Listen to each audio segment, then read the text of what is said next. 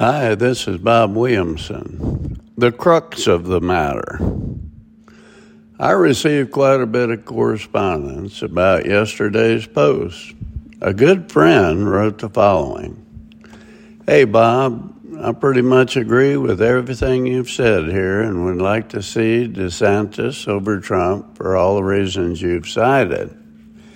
However, in fairness to Trump, despite his many, many human frailties, narcissism, and ego, in my opinion, he governed more conservatively than any president in my memory, including Ronald Reagan, who has been my all-time favorite president. Reagan had class and was an eloquent speaker. Trump does not and is not.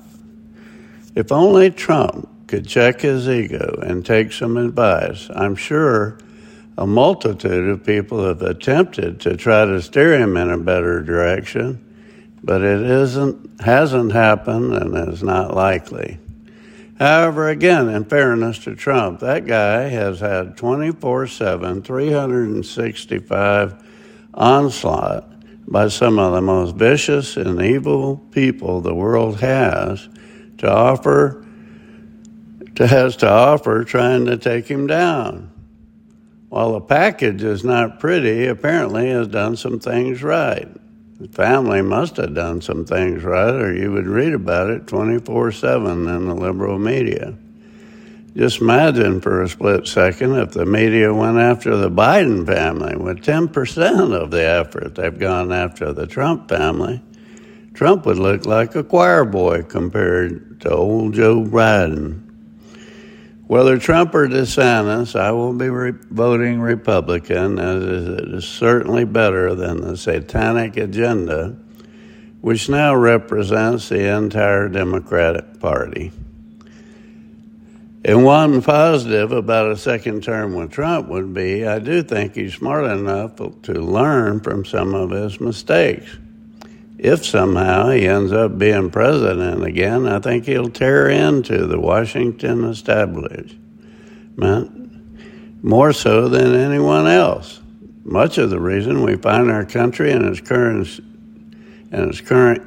state can be directly linked to the Washington establishment. And all the dirty tentacles which make up the establishment. The deep state, the money, the greed, and the lust for ultimate power again, which drives some money in that arena, i.e. the Clintons, the Obamas, the Mitch McConnells, et cetera, et cetera. Despite his many warts, I do believe Donald Trump is a patriot and experienced the American dream and wants to just restore that for the average American. I'm afraid if someone with a backbone and willingness to blow up the status quo doesn't come along, we are doomed and destined to the same fate of most empires the world has known. My response was as follows.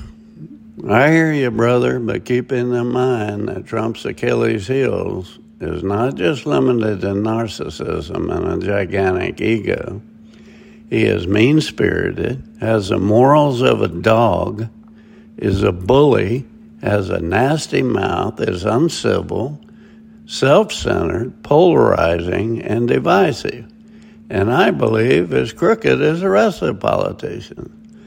Yes, he was a great president, and I haven't forgotten that, but I don't think he can replicate it, especially with some 4,000 lawsuits being filed against him and his need for revenge against anyone he views as disloyal, which are many, and even includes his former press secretary, Kayleigh McEnany, and Mike Pence, who are Christ followers of the highest order. He's the kind of person that goes after his perceived enemies and is litigious to a fault, and said the other day that he rather enjoyed litigation. Can you imagine? In my mind, he no way exemplifies a godly man who fears God and hates dishonest gain. As you may recall, I used to be an ardent supporter and even went to New York City with a group of Christian leaders to hear him speak and